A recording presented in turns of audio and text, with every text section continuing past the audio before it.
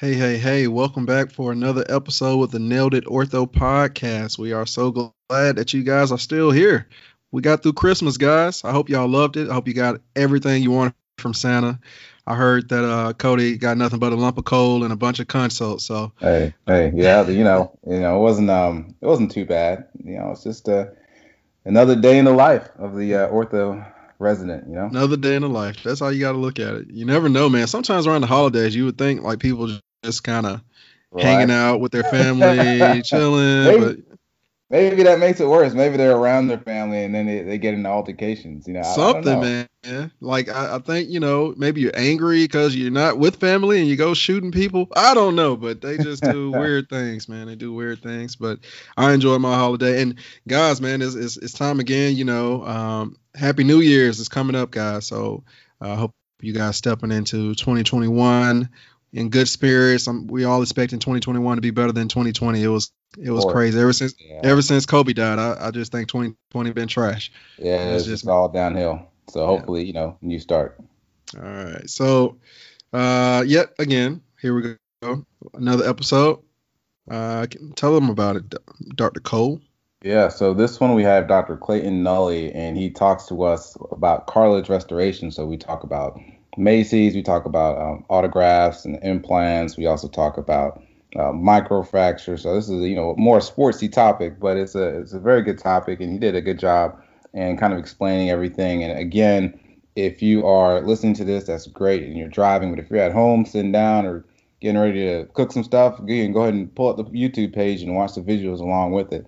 He just did a great job. A little bit more about Dr. Nully. He did his residency at the University of Missouri.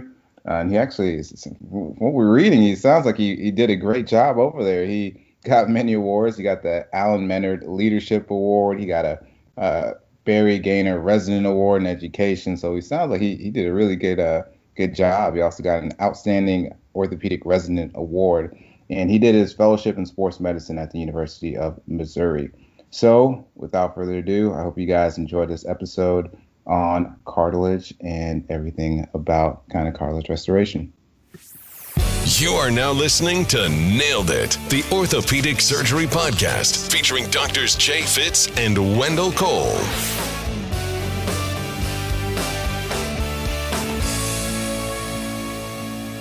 Dr. Nully, welcome to the Nailed It Ortho podcast. We are happy to have you on.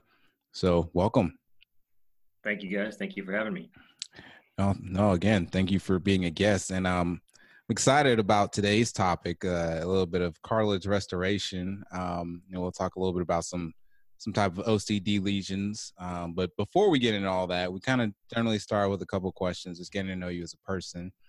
And so the first question I have for you is what brought you into the field of sports, or what made you choose that as far as your specialty?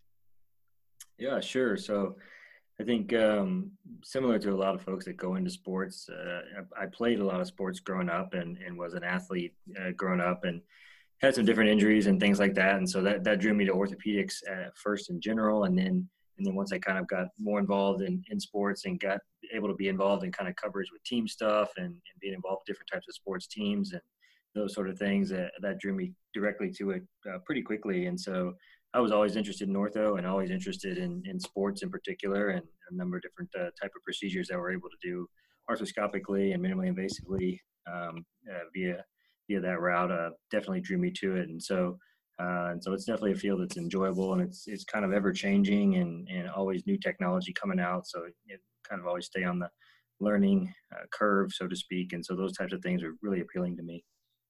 Nice. Yeah. It's definitely a lot. It seems like there's always a lot going on in research when it comes to some of the sports topics and, just kind of new and updated techniques that's always coming about. So I can definitely understand that. Since we're talking about that, the next question is actually what would you say is your favorite case and why? Yeah, so I mean, I think any sports guy wouldn't be a sports guy if they didn't say that they like doing ACL reconstructions. That's kind of almost the bread and butter for any sports person. And you mentioned research, and the ACL is the most researched ligament in the entire body. So we all have to love ACLs, of course. But the topic we're talking about tonight is definitely my favorite. It's a bread and butter for me, and any type of cartilage restoration procedure I really enjoy doing, particularly osteochondral allograft transplants and matrix-associated chondrocyte implants. And so cartilage restoration is something that I really love, and I think it's really enjoyable, and a lot of changes going on and a lot of research, as you alluded to and mentioned. And so I think it's a really interesting kind of subfield within the field of sports medicine and arthroscopy. Yeah, I think that's pretty cool. I actually got my ACL reconstructed when I was a little bit younger, so I do enjoy a good ACL case.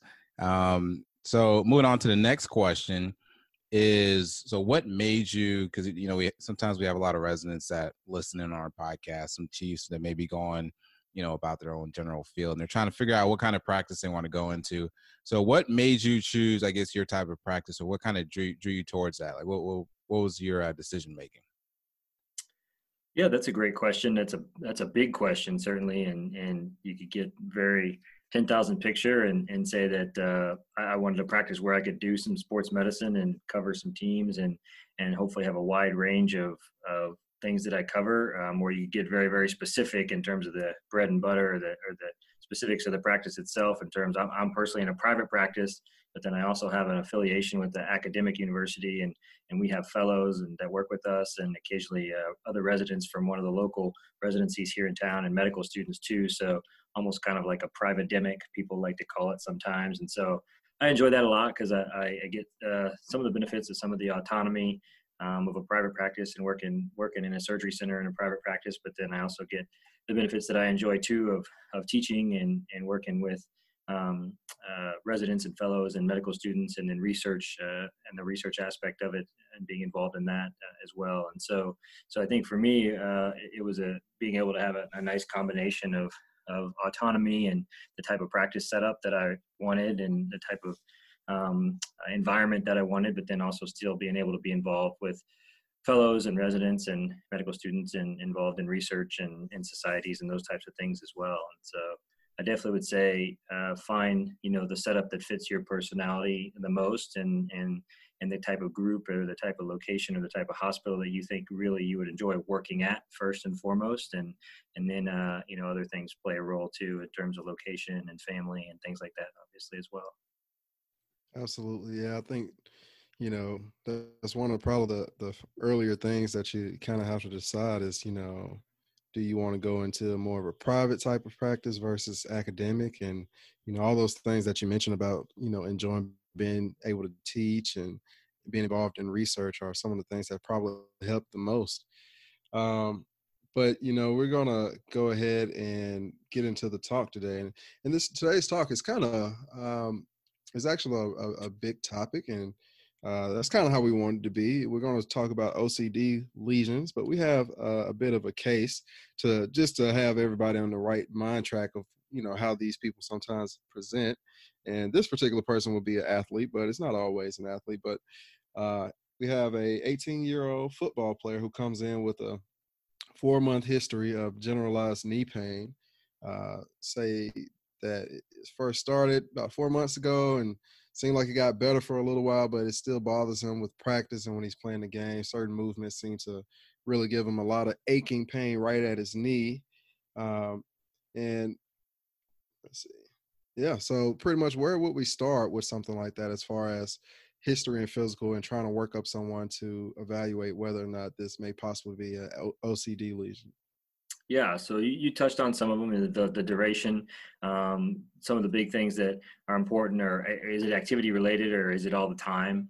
So, does it only happen when he runs, or is the pain starting to occur every single day, every time he takes a step or every time he walks? Has he ever had issues with this before? Did he have issues with this when he was younger? Did it just start within these last few months? And, has it come on and has it worsened over that time? Are important types of history. Does he have any type of family history of any sort of congenital issues or any sort of any family history of any other type of arthritic issues or cartilage type of issues within the family themselves? And then certainly from the physical exam standpoint, big things are joint effusions, especially at that age. Anytime an adolescent, you want to know if they have a joint effusion, because if they're having recurrent joint effusions, then something's happening intra-articularly and something's going on that should tip you off if they're having recurrent joint effusions. And then from the specific physical exam standpoint itself, where's the pain? Where's it located? When does he get it? Does he have any evidence of any sort of catching or locking or crepitus within the joint with range of motion? And then, is there any sort of tenderness to palpation? And it depends on the joint that you're talking about. This is a football player, you said, in the knee, correct? Yes, sir. Yeah. So a lot of times they'll have pain, tenderness to palpation, over one condyle or another with deep flexion, especially if it is an OCD and if it is located on one of the condyles, which is what's most common in this age group or that age group for an OCD. So you'll do your kind of typical range of motion and ligamentous exam, but sometimes when you put them into deep flexion and you palpate one condyle or another, they'll be focally point tender over a certain condyle, and that'll kind of clue you in that they may have a localized defect or a localized lesion on one condyle or another. And so this particular case, we made this about an athlete coming in with knee pain, but what's some of the other areas of the body that you have to kind of consider possible OCD lesions, and I guess how would they present as well? Yeah, great question. So the knee is one of the most common, certainly, and then followed by the elbow, and then the ankle is another common one. You can get OCDs in most joints, but then certainly the knee, elbow, and ankle are the three most common. Knee being most common that you see just in general, but then specifically they'll present often like you presented in an athlete, like a football player or a runner of some sort. Elbow can present in a variety of ways as well, but most frequently you'll see it in a gymnast because obviously they're doing handstands and things like that, and so they'll become symptomatic. And then an ankle can present in anyone certainly as well, but often we see those in running type of athletes, or frequently often in ballet dancers, and then sometimes soccer players and things like that. But especially ballet, you may want to kind of be tipped off to a talus OCD lesion in the ankle. And so those are the three big joints or most common joints that you're going to see in OCD, particularly in an adolescent or even someone in their potentially 20s and 30s. And for the knee, it's most common that it'll occur with weight bearing or with running, that the pain will occur, or at least that's how it initiates. With the elbow, it's same thing. If they get kind of weight bearing, like they're doing handstands at a gymnast, or they get it can sometimes occur in a thrower as well. If you have a pitcher that puts a lot of stress, with a lot of valgus stress on the elbow, and a lot of stress on the capitellum in particular, which is where you most frequently see it in the elbow. And so those are the most common areas, or I should say the most common joints for OCDs in particular. And I'm sorry. No, go ahead. I was just thinking about this because I don't really know if this is high yield for questions, but it's definitely high yield clinically.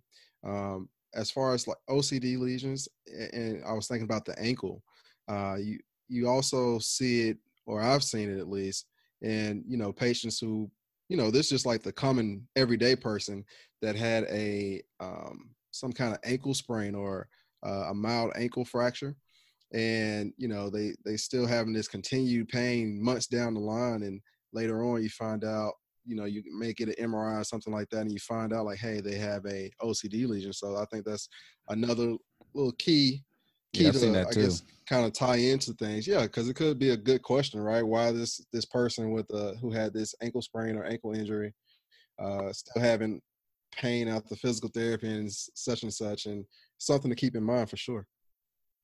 Yeah, no, I think that's a great point.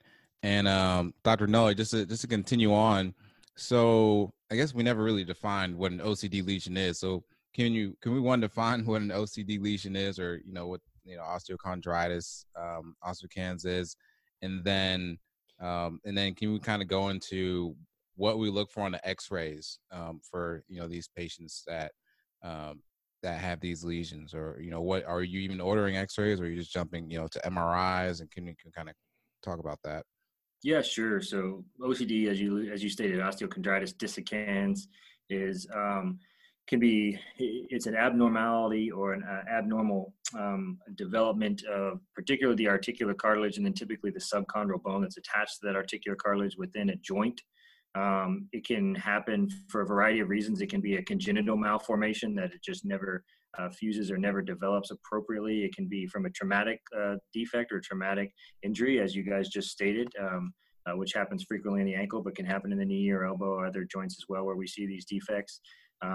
It can be relatively idiopathic, where it develops from some sort of a other pathology that's associated in the joint, or a repetitive injury to the, or microtrauma to the joint as well. And so those are the most common etiologies of it. In regards to the imaging, we definitely get x-rays, and certainly x-rays in general, for joint evaluation, or whether it's be an injury or just symptomatic pain, is first line. And in this case, it definitely would be the first line as well, because x-rays will really give you a really good view of the anatomy and the outline, potentially of the OCD defect. In particular, if it's in the knee, if we're talking about the knee, the standard kind of views that we get, for knee x-rays would be a weight-bearing AP, weight-bearing lateral, an infrapatellar, or what people will term the sunrise or Merchant views, and then a weight-bearing PA 30-degree flexed. So people call that often the Rosenberg view. Yes, sir. But basically, the patient bears weight, flexes their knee 30 degrees, and then it's a PA view. And that view is actually the best in the knee for the most common OCD lesions, because most of the time the OCD lesions that you're going to find in the knee are going to be on one of the condyles, like I said. And the most common location for an OCD lesion is typically kind of the lateral aspect of the medial femoral condyle. So if you're looking again at that weight-bearing flexed view, that's where you're really going to see that OCD lesion on the lateral portion of the medial femoral condyle, because oftentimes it's a little bit posterior too. And so that flexed view is really important, especially if you're thinking in your mind that this patient might have an OCD lesion and you want to get a really good visualization of that OCD lesion just with your initial imaging in clinic with radiography with x-rays. So at what point do you move to switch on to MRIs, right? So if we get an x-ray and we see, for example, in the knee that we have a defect in the medial femoral condyle, do you jump to an MRI, or do you undergo some like non-operative treatment first, and if it doesn't get better, then jump to an MRI? Like, in what case are you doing that? That's a great question. And so that's where it gets back to your history and physical exam, as you guys had a great question earlier. And so a lot of times it depends on the patient age, and then correlating with their history and physical exam. So if the patient is younger, and then you see on their x-rays that they're skeletally immature, so their physes are still open, and they just have a moderate amount of pain, then that patient is often initially treated non-operatively. And so non-operative management consists of kind of the usual anti-inflammatories, maybe some physical therapy, and in this case, typically some sort of activity modification where you definitely take them out of sports if they're doing that, and then oftentimes restrict their weight bearing to some degree with partial weight bearing or even toe touch weight bearing for a period of time on crutches. In the olden days, we used to actually, in the younger kids, we used to actually even put them in full leg casts, because nobody trusted young kids to not walk on their legs unless you put them in a cast, and that was Still kind of don't. Yeah, right. And so we don't often do that as much anymore, put them in full leg casts for OCD, because a lot of the literature shows even if you just try and keep them off it or keep them out of sports as much as you can, and their physes are open, they'll still probably heal in the majority of cases. So we don't do that quite as often as we used to, but anyway, so that's kind of the initial treatment in that particular patient. And the patient that you gave the case example at the beginning, an 18-year-old male football player, highly likely that his growth plates, his physes are going to be closed, and he's had 4 months of pain and swelling. And so that patient is, you're probably going to see, if it's an OCD, which is what we're talking about, you see that on x-ray, it's a high likelihood you're going to then go to an MRI in that patient, because his physes are closed. And even if you do non-operative management for a period of time, you kind of want to characterize that lesion pretty well, especially if he's, like in the example given, if he's in like his senior year, or if he wants to continue playing football, you want to have a pretty good characterization of what that lesion looks like on MRI, so that you can counsel that patient accordingly if non-surgical management may be an option for him, or if he may end up needing something further down the line. Right. And I know we're talking about the knee, But what are some and I think you touched on the fact that some of the most common areas for these lesions are going to be on the medial femoral condyle on the lateral aspect of it. But just to quickly touch on elbow and ankle, what are the most common areas for a lesion in those areas of the body? Sure. So elbow is most commonly in the capitellum. And so a lot of times kind of like that lateral kind of aspect of the capitellum. And again, most commonly we'll see that present in gymnasts. Doesn't have to be a gymnast certainly, but most commonly in gymnasts just because they're weight bearing on their elbows. And then in the ankle is most frequently the medial talus, and it's kind of the central to sometimes central to posterior aspect of the medial talus. And you guys made a great point that oftentimes we see that just in traumatic patients as well as in, kind of the congenital or type of setting. And so those are the most common locations in those two most common other joints. The knee tends to be where we see the biggest lesions, not only because the articular cartilage in the articular surface is the largest, so there's a larger area for it to encompass, but it also tends to be where you see kind of some of the bigger defects and bigger lesions as well. And so the knee, depending again on the type, exact patient history and physical examination and radiographic findings, the knee sometimes tends to be less amenable to non-surgical management, at least especially as compared to the elbow, because again, unless they're a gymnast, the elbow is a non-weight bearing joint. And so that's often very amenable to, or more so amenable to non-surgical conservative management, which we discussed earlier. The ankle kind of just, again, depends on kind of their activity level and the lesion characteristics itself. Okay. And so we're going back to, some of the imaging as far as when we're looking at the MRI, and I guess we can go back towards the knee case that we had earlier. What are some of the things that we're looking for on the MRI, and what kind of helps you determine about stability of the lesion? Yeah, great question. So that's a huge thing, as you stated. So is it a stable versus an unstable lesion? And so the stable lesion is one where there's not going to be a significant amount of subchondral edema, or in some cases even fluid beneath the articular surface or beneath the subchondral portion of the fragment, of the OCD fragment. If you start to see pretty well circumscribed area below the defect, or even in the buzzword that they often say on the boards or say on the OIT and stuff is fragmentation. If it's a fragmented defect or fragmented lesion, which sometimes you can see on x-ray, but sometimes not. More frequently, you can see it better on MRI, is fragmentation of the lesion.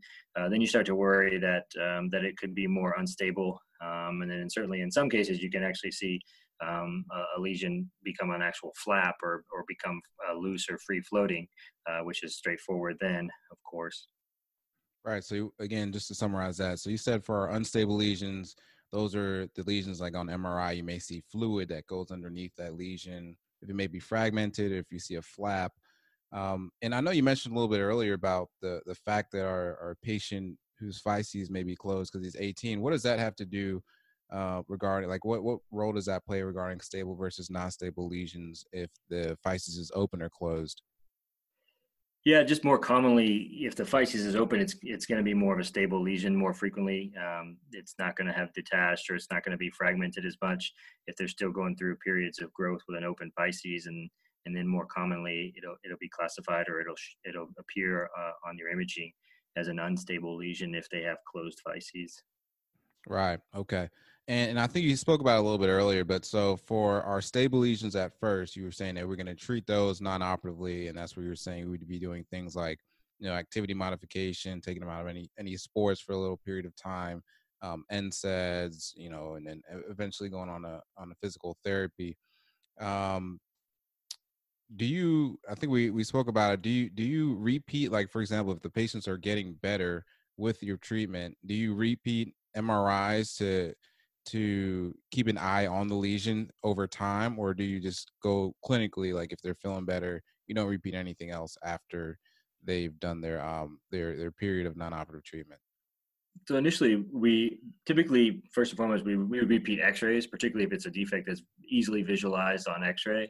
And so that's obviously easy to do, less time, less cost, those sorts of things. And so we repeat x-rays about every 4 to 6 weeks or so. And so until the lesion is either healed or mostly healed and the patient is completely asymptomatic, both on history and physical exam.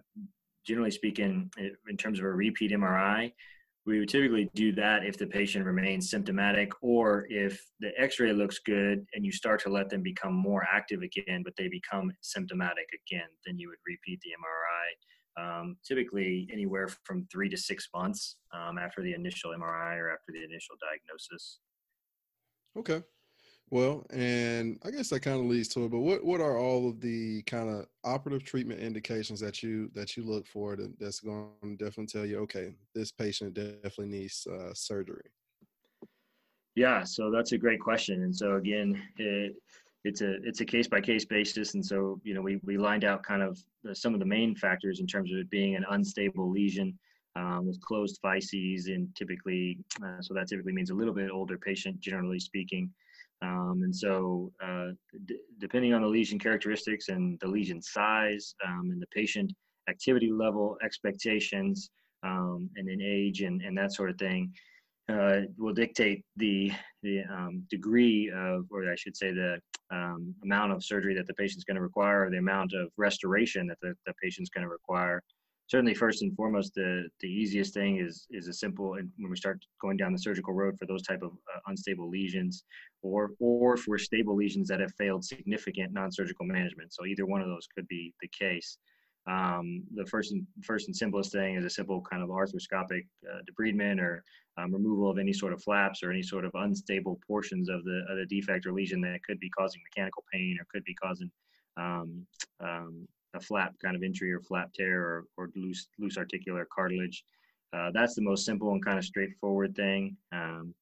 I would say that generally speaking, that's not the most common thing that gets done. I mean, it's the simplest thing and easiest thing, and sometimes it's what's get done. But generally speaking, in these types of things, if we're moving towards surgery or moving towards doing surgical management because it's an unstable lesion and because it's a severely symptomatic, even stable lesion, we're going to be doing something to try and address the lesion, whether that is some sort of drilling, or whether that ends up being fragment fixation, or whether that ends up being actually a full-on cartilage restoration procedure of some sort. And so, most commonly, we're gonna, if we're operating, it's gonna end up being something slightly more involved or more aggressive, I guess you could say, than a simple debridement in most cases.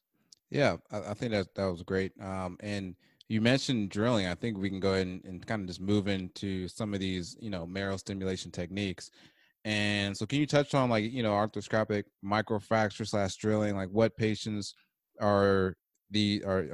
what patients is this indicated for? And then what is the procedure? What kind of healing does it involve, and how do you know that you're doing this right? Sure. So there's all different types of things that encompasses. And so the quote unquote drilling that people typically talk about, there's two different types of drilling. So there's antegrade, which typically is also referred to as transarticular, where you actually drill through you actually make an arthroscopic portal or even a mini open portal, and you drill through the defect or through the articular cartilage into the base of the defect. And then there's retrograde drilling or retroarticular, where you actually come in from the side of the condyle, if we're talking about a condyle, and typically under intraoperative X-ray fluoroscopy with a C-arm or something like that, you actually drill underneath from the side of the condyle, underneath the defect, to basically just beneath the subchondral plate or subchondral bone. Both of them are obviously, the intention is to perform, as you stated, marrow stimulation. So to stimulate bone marrow, to stimulate growth factors and bone marrow aspirate from within the bone marrow itself to the base of the defect, to stimulate some degree of healing capacity and growth capacity to the area that was otherwise not developed well, or that created the defect. And so those are the two most common kind of ways that people have described drilling of an OCD defect. Again, either antegrade or retrograde type of drilling. And is there a size, is there a certain size lesion that you would do this for? Like, is there, you'd say you do this up to like a centimeter lesion, or is this your first, or your first option, or your first thing that you'll go to for most lesions? Like, how do you decide, like, okay, let's try microfracture, or let's try drilling with this patient versus something else? Great question. And so there's two main factors that are involved in it. Number one is age. well, three main factors. One is age, two is their skeletal maturity or thereabouts, and then three is the size of the defect. So, and then obviously age and skeletal maturity kind of go together. So if it's a younger patient with a relatively smaller defect and their physes are closed or almost closed, or even if it's a stable defect but they've failed significant non-operative care, and so it's now a symptomatic stable defect, as we stated, those patients are the ones that are typically going to be indicated for some sort of drilling, whether it's a transarticular or a retrograde technique, because they're going to be much more likely to be able to heal that defect potentially. If it's an older patient who then is definitely skeletally mature, so a lot of times we'll get some of these present with patients in their 20s and 30s and that sort of thing even, and it's a bigger defect, typically anywhere from around 2 centimeters or so, 2 centimeters squared in terms of the defect. So if it's older and larger, those patients don't do as well with any type of drilling, no matter what type of technique you utilize, just because the articular cartilage or the overlying articular cartilage is really typically pretty poor. And so it's no different than if you saw a patient with a traumatic defect of their condyle or their patella, and then, or even to some degree a degenerative one, and you just performed a regular microfracture on that patient. The literature is pretty clear that also doesn't do well in that type of patient either, and it's a pretty similar type of patient population at that point. And so a microfracture or any type of marrow stimulation or drilling type of technique, however you want to term it at that point, is not going to do very well long term in that type of patient. And so younger and smaller defects are what is going to be typically indicated for some sort of drilling procedure in isolation or in combination potentially. And then older and much larger defects are going to likely get some form of formal cartilage restoration procedure. I think that's great, because I always wondered, how people decide, because, there's always these different options. And I'm always like, I mean, if this is an option for everything, how do you decide who gets what? So now I'm super glad that you just went through that, our younger patients with our smaller defects. Now, I know there's some other techniques as far as, osteochondral autografts versus allografts. Can you kind of touch on both of those and what it is, patients that are, these are going to be indicated for, and, just kind of educate us on that? Sure. So osteochondral autograft is obviously taking it from the patient themselves, from a different location. Since we're talking primarily about the knee, if you're taking it from the knee, you typically would take a plug or some amount of autograft bone and cartilage, oftentimes from either the intercondylar notch, if it's a smaller plug. So in the intercondylar notch, you can take it just above or anterior to the ACL.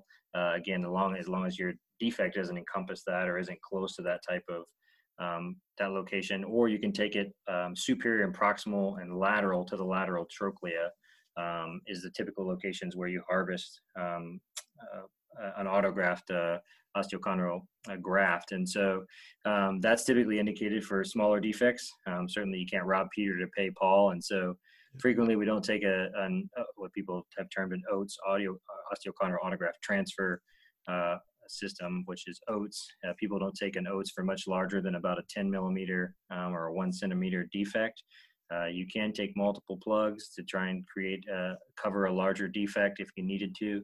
But obviously, like I said, you can't really rob Peter to pay Paul after you take a certain amount of autograft cartilage. And so the osteochondral autograft is certainly one option, but it's a pretty limited option for smaller defects in the knee. In the elbow, osteochondral autografts are a terrific option, because again, the joint surface area is smaller. Yep, exactly. And so if you have even if it's a big capitellum lesion in the elbow, that's it's big for the elbow. A centimeter for the elbow is huge. And so oftentimes you can take an autograft from the knee, actually, in those same locations we just mentioned, and then plug it into the elbow. And so frequently for the elbow, if we need to do cartilage restoration or some sort of graft, it is very often that it's an osteochondral autograft, and we take it from the knee and we plug it into the elbow. The talus, as we mentioned the ankle earlier, the curvature, radius of curvature of the talus is pretty hard to match. And so you can take one from the knee and put it in there. It's been done, but it tends to not really match up very well, just because no matter where you take it in the knee, the radius of curvature of the articular surface is going to be different than the talus. And plus, it's a little hard to get into, especially if it's a central and posterior defect. You a lot of times have to do like a malleolar osteotomy or something to even get into it, to get it in and put it in place. And so that's a much more technically demanding type of procedure for the ankle, doing an autograft transfer of that sort in the ankle. Right. And what about I guess the donor side morbidity? In patients that are, like have like large BMIs, do they tend to do, I assume they would tend to do a little bit worse if you're getting an autograft or harvesting one from their knee. What have you seen as far as the donor side morbidity? Do you see that patients don't notice it, or you feel like down the line they do? What are your thoughts? Yeah, in general, it's like most things in orthopedics and medicine in general. Patients with larger BMI and then patients who are older tend to not do as well. Just again, that's very generally speaking, of course, but that holds true here in this case too. I would say for the autograft transfer, like I said, these are relatively small plugs that we take, and so we can be fairly aggressive with those types of plugs, and patients generally do pretty well, but certainly and have pretty minimal harvest site morbidity, again, generally speaking. But as a general rule, patients with a larger BMI and patients who are older, particularly older than 40 or 50 or so, do not do quite as well. So, it looks like we've been, talking about some of the options for smaller defects. What are some of the things? Well, yeah, what are some of the options for larger defects, and what options are you looking at for those types? Yeah, so my favorite procedure, probably maybe of any procedure, as I mentioned at the outset, but certainly one of my favorite procedures for larger defects in older patients in this type of setting with this type of pathology is the osteochondral allograft transplant. And so that's where we take live cartilage and subchondral attached to its appropriate subchondral bone from a donor, and then that gets harvested, and then we size it appropriately to the size of the defect of the patient, and then we cut it to the exact dimensions, and then we implant it into place. And it can be implanted with a number of techniques, but typically implanted with a press fit type of technique where it's implanted perfectly line to line essentially. And so that's a really great technique and a really nice surgery, and there's a lot of really good literature that's come out now, 10 to 15 year follow-up, that shows that it's an excellent option for OCDs in particular, because OCDs, we know a lot more about the natural history of them now than we did even 20 years ago, even though we still don't know everything. But oftentimes, in addition to the articular cartilage not being good and not being healthy, the subchondral bone is also usually not very healthy and is not normal. And so the benefit of an osteochondral allograft is you're transplanting, living healthy articular cartilage and subchondral bone, and you can regulate the depth of how deep you want that subchondral bone to go. And so if you get your preoperative MRI that we discussed earlier, and you see bone marrow edema or a defect that goes 5, 6, 7, 8, even 9, 10 millimeters deep into the subchondral bone, you can ream out all of that unhealthy subchondral bone and then replace it, with a large osteochondral plug if you needed to. Nice. Now, I guess how about the storing of these allografts? Do you at your facility, are there any special procedures, or is there a shelf life to how long these allografts can last for? And then what are some of the downsides for using osteochondral allograft? Yeah, that's good. That's a two-part question. So first part is the storage. So historically, these had to be stored in a certain type of storage medium that keeps the chondrocytes alive, obviously, and keeps the chondrocytes living. And there's been different types of storage mediums that have been developed over the last 20 years. Historically, the mediums that were utilized, the graft would start to lose chondrocyte viability after about 28 days or so. So the minimum, obviously, chondrocyte viability that you need to implant one of these transplants is you need to have at least 70% chondrocyte viability. There's been numerous studies that have done in the literature to show if you have less than 70% chondrocytes, it's going to not do very well. It's going to fail long term. And so you have to have at least 70% chondrocyte viability, but ideally you would have 100% chondrocyte viability, or at least greater than 90%. You want normal cartilage, you want normal chondrocytes. And so historically that's been about 28 days. The grafts have to go through rigorous testing to make sure that obviously there's no types of bacteria or viruses, but then also that the graft is structurally appropriate, and that testing typically takes about 14 days. And so historically, we would get notification that we had a matching graft available for transplant, and you would have anywhere from maybe 7 to 10 days, oftentimes, or if you're lucky, 14 days to implant it into the patient. And so that is one factor, depending on the tissue bank and the tissue storage medium that's being utilized. There is a new preservation system that's been developed, actually where I trained, is where the preservation system has been developed. It's called the MOPS Preservation System, Missouri Osteochondral Preservation System, MOPS for short.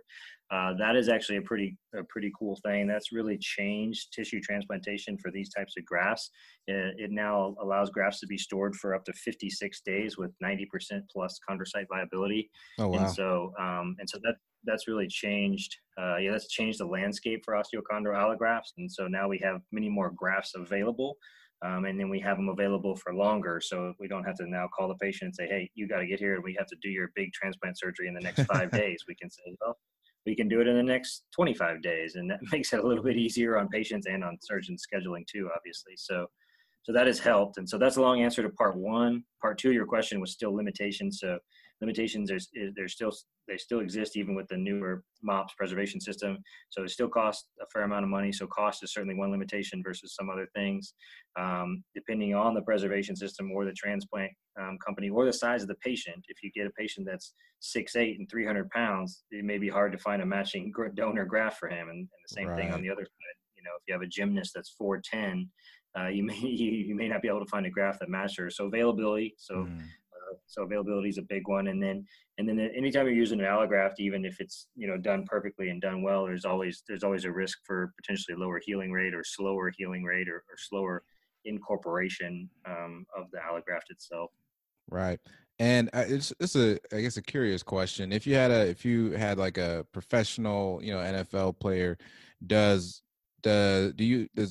would you go towards like an allograft versus an autograft as far as like donor site morbidity? Like, are you more worried about, like, is there any different type of algorithm for, I guess, professional sports athletes compared to, your normal person that doesn't do a lot of physical activity? They're more, they don't do as much, rigorous work. That's a great question. Professional sports is a whole different ballgame than the average person, as everybody knows. And so they're gonna be, their algorithm is going to be much more extensive from the get-go. And so obviously there's because there's all different types of injection therapies that will be involved potentially with them, including bone marrow aspirate or platelet-rich plasma or things like that. Their initial surgical management is probably actually going to lean more on the lines of debridement and chondroplasty and things like that, because in professional athletes, it's all about trying to be as minimal as possible when it comes to surgical intervention as you can, but as rapid as possible with any other type of intervention that gets them back onto the court or back onto the field as quickly as possible. Right. If that makes sense. And so their algorithm is going to be much longer and much more detailed before you get all the way to this level that we're now talking about in terms of osteochondral autografts and osteochondral allografts. And so that being said, Brian Cole, who's the head team physician for the Chicago Bulls, is at Rush in Chicago. They published a couple of good papers on athletes' return to play after osteochondral allograft. And they included not only a few professional athletes that he's done it in, but then also high-level college athletes and things like that. And the return to play after an osteochondral allograft is kind of similar to some other cartilage restoration procedures. It's typically anywhere from 70 to 80%, generally speaking, which is pretty good, but not perfect. And so again, in a professional athlete, they're always looking for perfect. And so their algorithm is going to be much longer before you get finally to, this kind of end stage or end level treatment option, if you want to call it that. Okay. And what is some of your experience with the autologous chondrocyte implantation for these types of pathology? Yeah, so for cartilage restoration in general, it's a great procedure, and that we could certainly divulge into that heavily too on to another tangent. But just sticking with kind of the OCD theme for the time being, it's not as commonly done for OCDs anymore. For a couple of reasons that I alluded to and I mentioned earlier. One being that there's a pretty significant subchondral bony involvement oftentimes, particularly with larger OCD lesions. And so if it's a smaller OCD lesion, either simple debridement and chondroplasty or the autologous transfer that we mentioned tends to be very adequate procedures for smaller OCDs. And if it's a larger OCD lesion, then oftentimes there has significant bony involvement in play too. And so then that's when people will frequently go to the osteochondral allograft transplant. Now you can do an ACI with bone loss, and you can do bone grafting, and there's different techniques. There's a technique that's called a sandwich technique, where you actually double up the graft to build it up or to bulk up the base of the defect. But it's not as frequently done, particularly at least as it pertains to OCD. But just generally speaking, ACI is it's a two-stage procedure where you do initial diagnostic scope and then you biopsy the articular cartilage, the patient's own articular cartilage. It gets sent off to the lab, and then those chondrocytes are cultured and expanded.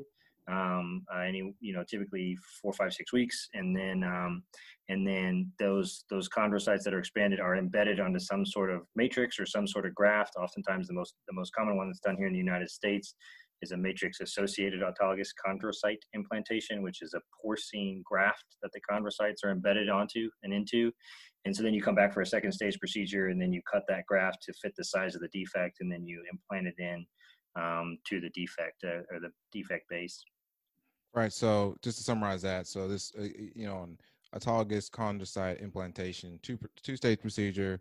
First stage, you biopsy the chondrocyte, send it in a lab, and then they culture those chondrocytes, and then you implant it, but you put it on like this collagen matrix. That'd be the MACI part of it. Then you put it on this collagen matrix, and you put it in the defect, and then on top of that, you like put some fiber and glue, or you suture it, or you just have some way to make it stay in place. That's kind of correct?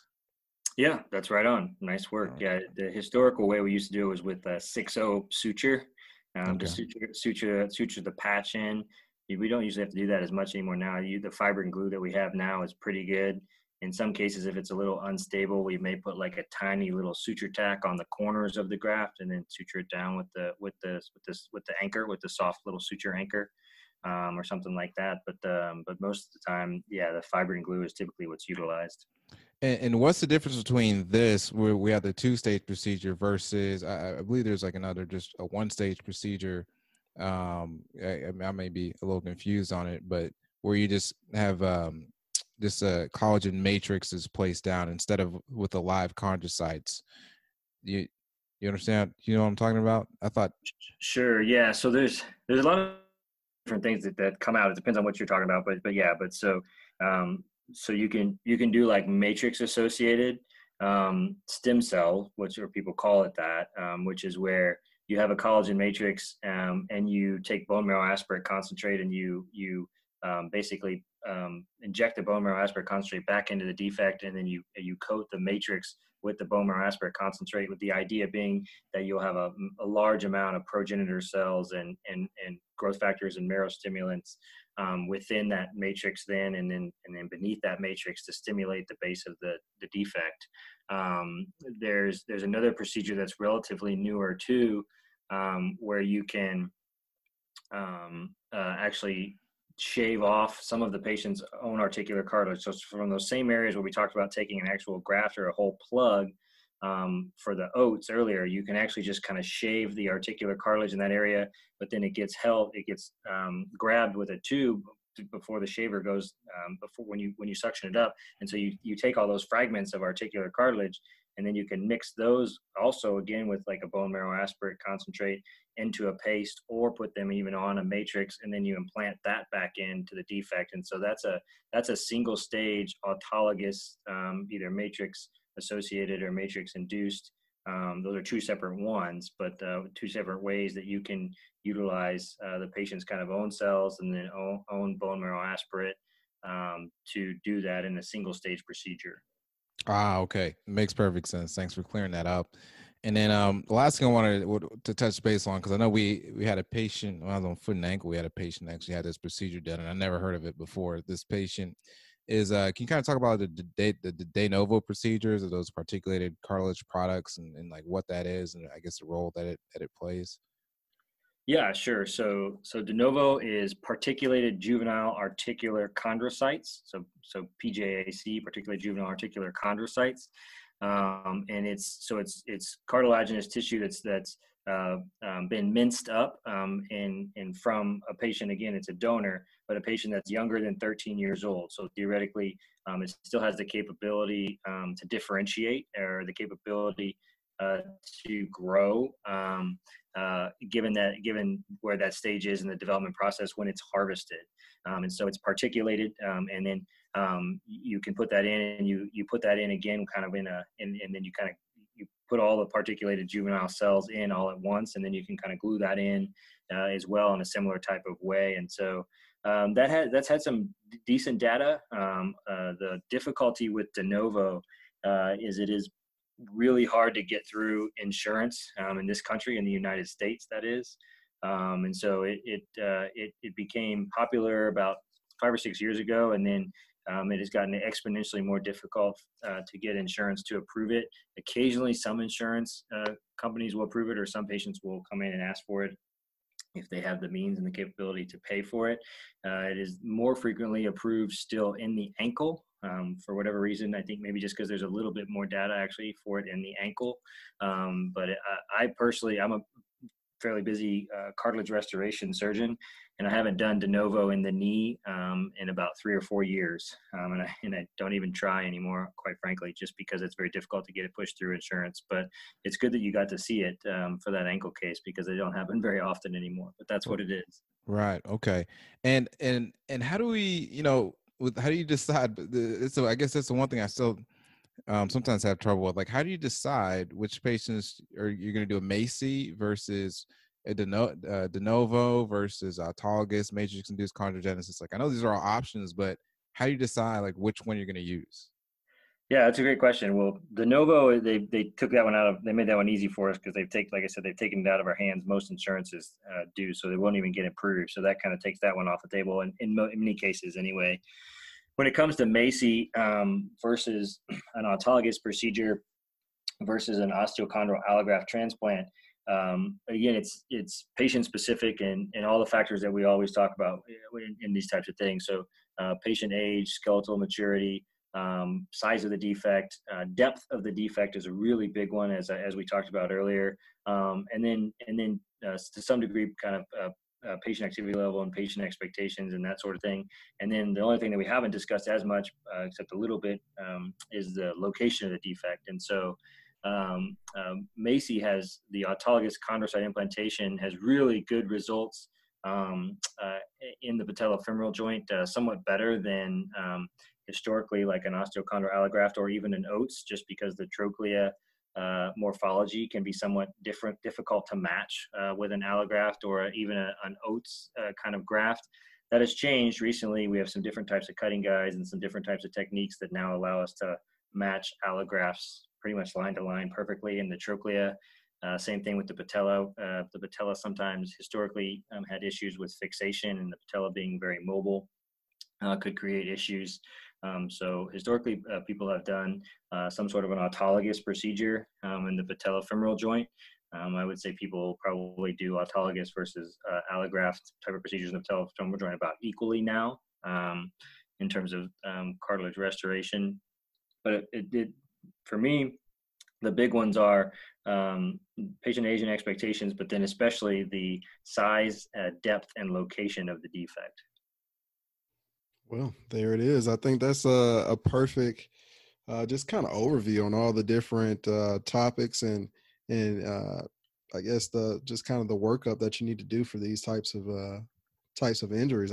I learned a whole lot with this, and I think we went over a lot of high yield topics that are asked about on different questions. So thank you very much, Dr.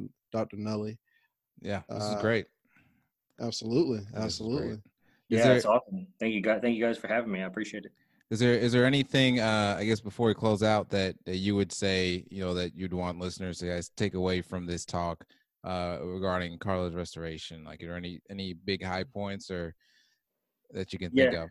sure. Yeah. I mean, I think the one big one I think I would say that, you will hear uh, probably most of your sports attendings, if it's a resident or a fellow or anybody listening at that level or even beyond, or if you attend many of the meetings, you will hear people talk about microfracture a lot. And microfracture has historically kind of been the go-to number one surgery for any sort of a cartilage defect, or even whether it be an OCD or whether it be traumatic defect or just something that you see you happen to see incidentally for scoping a meniscus tear. It's very common that there will be an articular cartilage defect somewhere, even when somebody scopes for a meniscus or an ACL. And historically, people would stick a chondral pick in there and microfracture that and say it'll probably be fine and it'll be no big deal. But the literature is very clear that in many cases, particularly for larger defects, and especially for larger defects in younger patients, who are active, so our active patients less than 40, that is not going to be the case. And microfracture is going to break down, and it's going to break down usually within 2 to 3 years. And so I would just caution anyone, you may still see some attendings, and you may even hear some attendings in some places say that they still microfracture a lot of defects, and then patients do fine and it's no big deal. But you will not hear any high volume cartilage restoration attending tell you to microfracture very many defects. And so that's a big one that you'll hear us talk about a lot on the podium is we have much better options in 2020 for cartilage issues than just a standard good old fashioned microfracture. So I would caution anyone on that. Fair enough. There it is. Good to know. But before we close it out, Dr. Nunnally, we usually ask our guests, is there a way for our listeners to reach out to you, whether it's a social media tag or email address or anything like that?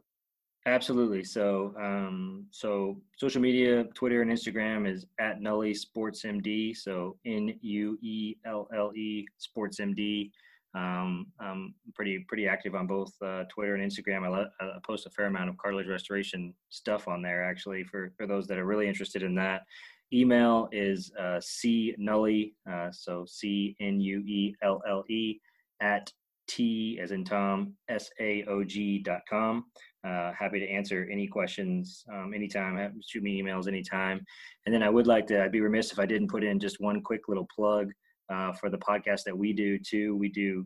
It's called the Arthroscopy Podcast, and it's affiliated with the Arthroscopy Journal. And so certainly it goes right in line with you guys. You guys have a great podcast. And so for anybody that enjoys podcasts, check out the Arthroscopy Podcast and add it to your podcast library. And it's just more fun ortho podcast stuff. So love it. I love it, man. I appreciate you, Dr. Nulle, for coming on. And until next time.